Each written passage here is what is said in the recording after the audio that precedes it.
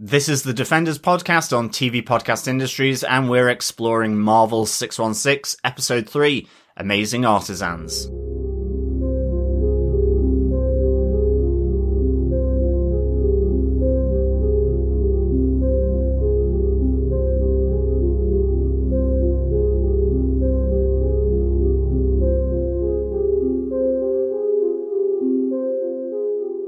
Welcome back, fellow Defenders. We are looking at Marvel 616, and we've moved on to Episode 3, Amazing Artisans. I am one of your hosts, John. I'm your other host, Derek. Good to be back on 616. These ones you can kind of watch out of order, can't you? Yeah, definitely. Through line through them, really. So, no, yeah. It's all separate documentary makers being asked to explore the Marvel universe, mainly through comics, and through, you know, their staple of Marvel, which is the comics. But certainly, you can watch these in any way you want to. You can watch the whole series, or you can just pop in and out of those few episodes that, maybe just pique your interest. Exactly. And of course, you know, at this time, this is being released on Patreon, to begin with. But certainly it's that, you know, current downtime between Christmas and New Year where we don't really know what to do with ourselves. Is it spend more money on the sales? Is it just continue seeing family? Is it time for yourselves after, you know, that intense family period over Christmas?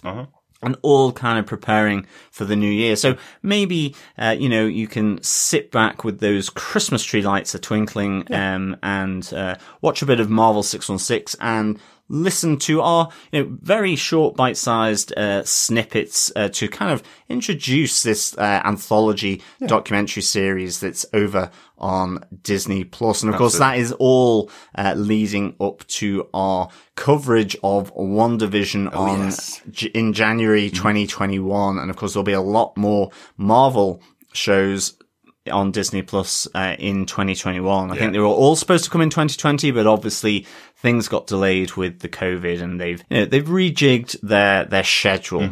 For sure. But really looking forward to getting back to WandaVision. We love Marvel over here on TV Podcast Industries. We had Defenders TV Podcast, as you know, where we covered all the Marvel Netflix shows and Agent Carter, over there, and all the Marvel movies. So we've had a bit of a year break, out from Marvel movies and Marvel TV shows, for the most part. So, really looking forward to getting back into WandaVision on Disney Plus.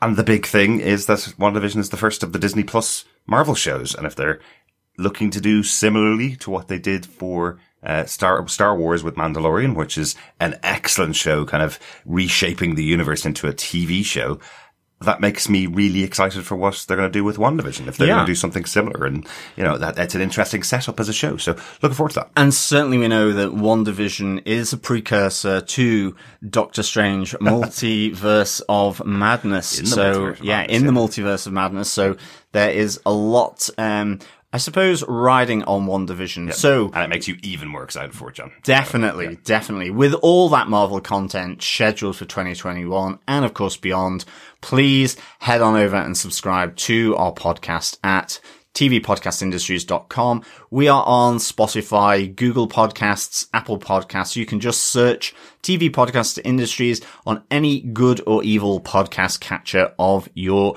choice. Yes. I do want to say a big thank you to our Patreon supporters. That's why you're getting these episodes a little bit earlier than they're going out in our main feed. Thank you so much for your support throughout 2020. We know it's been a tough year for everybody. So, for you sticking with us for the whole of 2020, has been wonderful. Thank you so much. So, this is a little early gift to you to get these episodes early.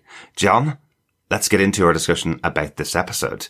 The episode is called Amazing Artisans. I think this is the most personal, possibly with Higher, Further, Faster. But this certainly is a more intimate, personal tale, I think, here, all around two Spanish artists, Natasha Busto and Javier Garron, both working on different Marvel characters. Natasha working on Moon Girl and Devil Dinosaur, and Javier working on Miles Morales, Spider-Man. Yeah. So, it's really their journey into comic books and their involvement in Marvel. And I think it's a really nice and cool slant for this episode, which I think is very different, because it really shows how their own personal perspective and most definitely perseverance have impacted the art and stories of both Miles Morales and Moon Girl, respectively, from these two artists. You know,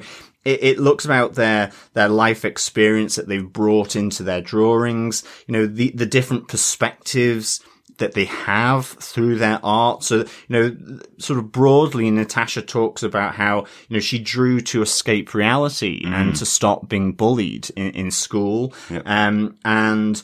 With Javier, he learned new ideas, perspectives. He talks about having, you know, a keen interest in comic books, but it was primarily like Disney. It was Mickey Mouse. It was Donald Duck. And I love when he's saying, you know, I can close my eyes and I can still draw Donald Duck from scratch, even with my eyes closed, you know. And he just said when he was first introduced to Marvel, it was all these different cultures and heroes and different ideas and perspectives that he says he learnt, you know, through comic books. So some really nice, sort of personal perspectives here from these two. And of course, you know, how these different sensibilities from the two artists, from different countries other than the US, you know, how they, put that into their creative control on the comics that they work on, you know, a bit like from Higher, Further, Faster.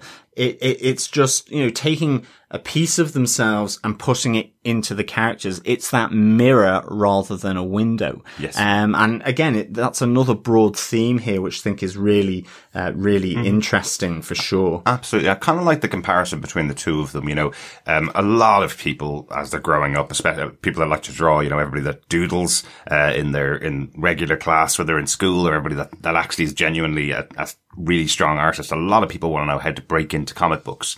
And I love the kind of story between these two. It's kind of another inspirational story between these two different artists and how they got there. It really does come down to hard work, perseverance, Definitely. and a bit of luck. You know, both of them had a little bit of luck that got them into the positions in there. And nobody can take that into account when it's going to happen. You know, Javier talks about the fact that he spent 10 years, working on comic books.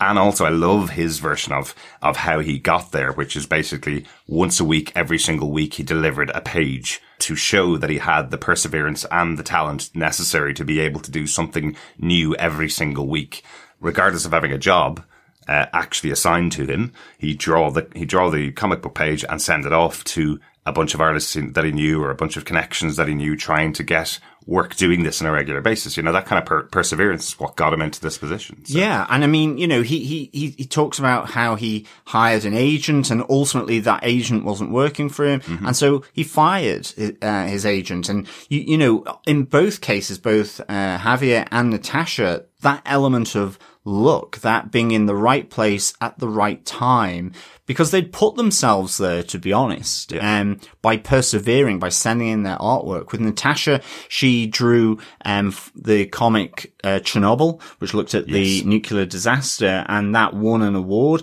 You know, it really harks back to Neela Magruder from the episode 2, that, you know, she did her MFK online and won an award, and suddenly the name got out there. Yeah. But both of them were working 2 jobs, you know? Yes. And I think she suddenly then went into comic artistry full time after that. And with Javier, he was, you know, he had put himself out there, but was finally given a chance because an artist had become ill, and they had 12 pages to do in 9 days, and he was offered this, and so he delivered those 12 pages in 9 days. And they talk about how the yardstick is that you would do a page panel a day, so the full 1 page a day, effectively. Yeah. You know, he stepped up to that plate and then got in through that. And so it's a really interesting thing. And just how, you know, this focus that, you know, Marvel effectively has moved from being under one roof, i.e. the bullpen, to being multiple roofs across the world, and with these different perspectives. So I think this episode, Amazing Artisans, and episode 2 has some of the most connectivity, but looking at it from, in this case, the artistry side of it as opposed to the writer side. Exactly. I think the other nice thing about this is just how they delve into the technicalities of their respective art. I love how they do this. I mean, both of them were looking to do architecture, which is really interesting. That was really interesting. Natasha moved into fine art, but you see her taking pictures and videos of how she does facial expressions and movement and poses in order to translate that into her artwork. It's this anatomical approach, knowing how the body positions itself, and the same then in a bit more of a technical way with Javier, who had this anatomical program that he could move, and it would create that kind of baseline structure for the body of Miles Morales on it. And there's another really good thing, because both of them are Spanish. They don't live in New York. Obviously, they've been to New York, but they don't live there. And I liked how they, were using pictures, maps, all of this to really get, and research New York City, so that, for Miles Morales, the peculiarities of Brooklyn, were really captured in his artwork.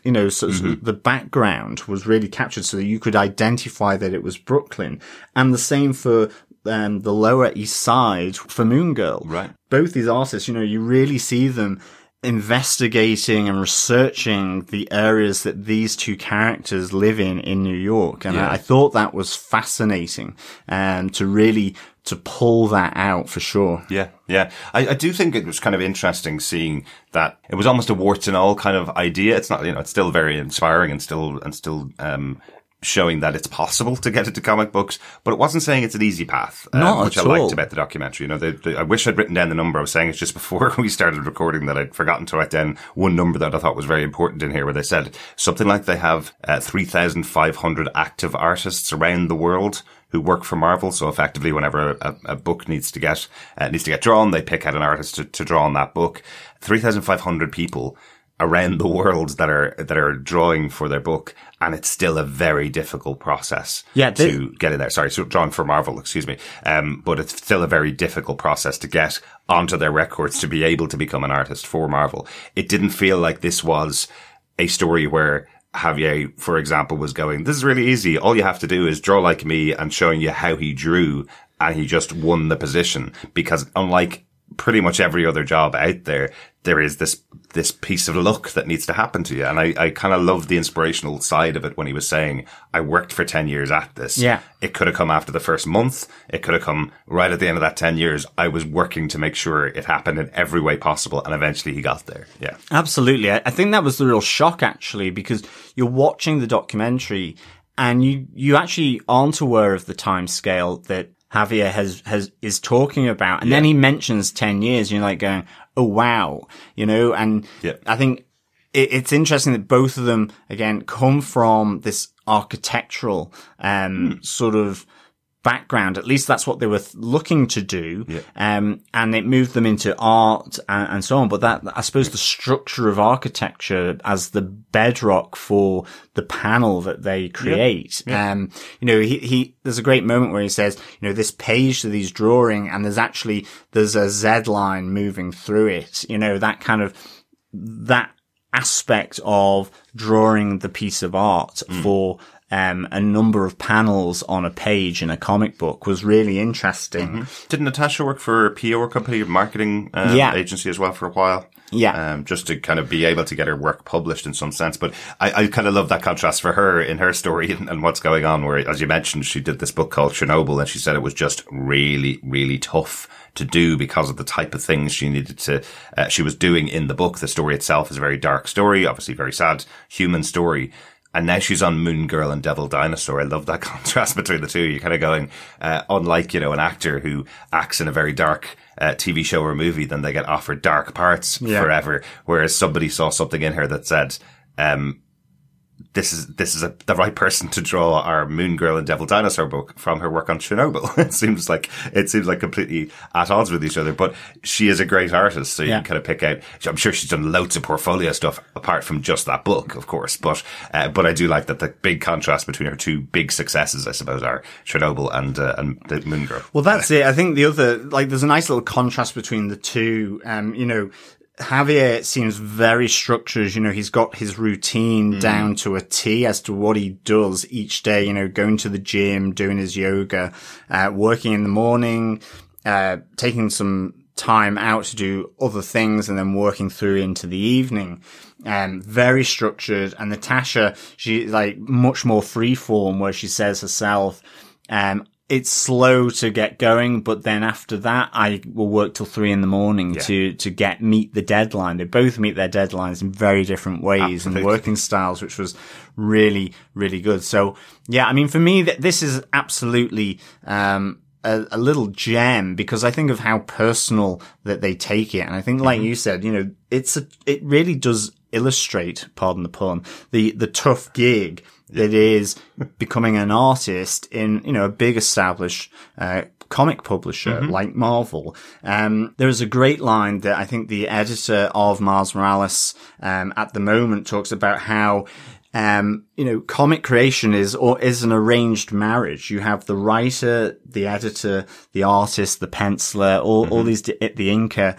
And sometimes you hit gold in that collaboration. And that can be within the bullpen, or more increasingly now, across different countries, working to this deadline. And I thought that was a really interesting, slant to this. Not only is it a tough gig, but even when you get in there, in a sense, the collaboration, which is arranged and people put together, there's some element of chance in that as well. Absolutely. And it's really interesting. I was lucky enough to do an interview with Charlie Adlard, the artist for The Walking Dead, pretty much for most of the book. He was the main artist on it, working with Robert Kirkman. And he was kind of pretty clear about the differentiation between comic books and other mediums. He said to us that comic books as a form are a 50-50 collaboration between the writer and the artist. If you don't have a good artist on a book, then it will never be seen by anybody. Nobody wants to read a book with bad art. And if you have really bad writing on a book, people will look at the pictures and then toss it in a bin. It's not for them. You need to collaborate. They need to be completely on the same page and deliver the kind of art style for the writer. And the writer needs to deliver the writing in the way, that the artist needs to see it and to develop their project. So I thought that was put out there in one of the quotes from one of the writers, where he was saying that your first audience for your writing is the artist that you're writing to, because you're writing the whole story so that they can picture it in their minds and they can transfer that visualization to the audience effectively. So you're not writing directly to your audience, you're writing to your artist, who will transfer what you're trying to say to your audience. So as comic books as a medium, they are very different to just writing a book where you're almost writing directly to your audience, or writing a movie where you're, looking at you look at the overall picture. And the creative control. I think one of the things that came out here, the artist has most of the creative control when they're taking that writer. At different stages they have more control, and it's that they are interpreting that writing to deliver something, but adding something of their self. It's like, how you show pain or happiness or action or fun, and adding that the writer gets blown away, as you say, and that spurs them on to be able to push the characters in other directions. So this is a really interesting episode from the Marvel 616 series, and I definitely recommend this as well. Yeah, really interesting. So far, I'm recommending everything. I know. Really good thing to watch over this period during the holiday period for us, when we have a lot less to do. We can't go out to the shops and do sales because they've all been cancelled in Ireland. We can't go and see family because we've already seen our allocation of family. So this was a fun one to cover this. Definitely.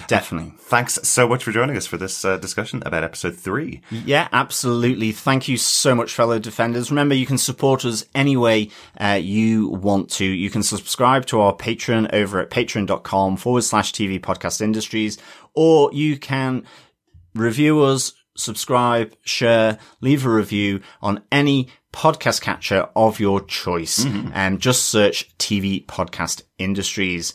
We will be back in the world of Marvel TV with Marvel 616 for episode 4, Lost and Found. Yeah, we hope you're enjoying this. Thanks so much for joining us for this one. It's something really different about doing a documentary series about Marvel. There really is. It adds a nice little slant to reading a lot of comics each month. So really good to delve into Marvel 616. Thanks so much, fellow Defenders, for joining us. As always, it is a pleasure chatting with you. Remember, keep watching, keep listening, and keep defending. Bye. Bye.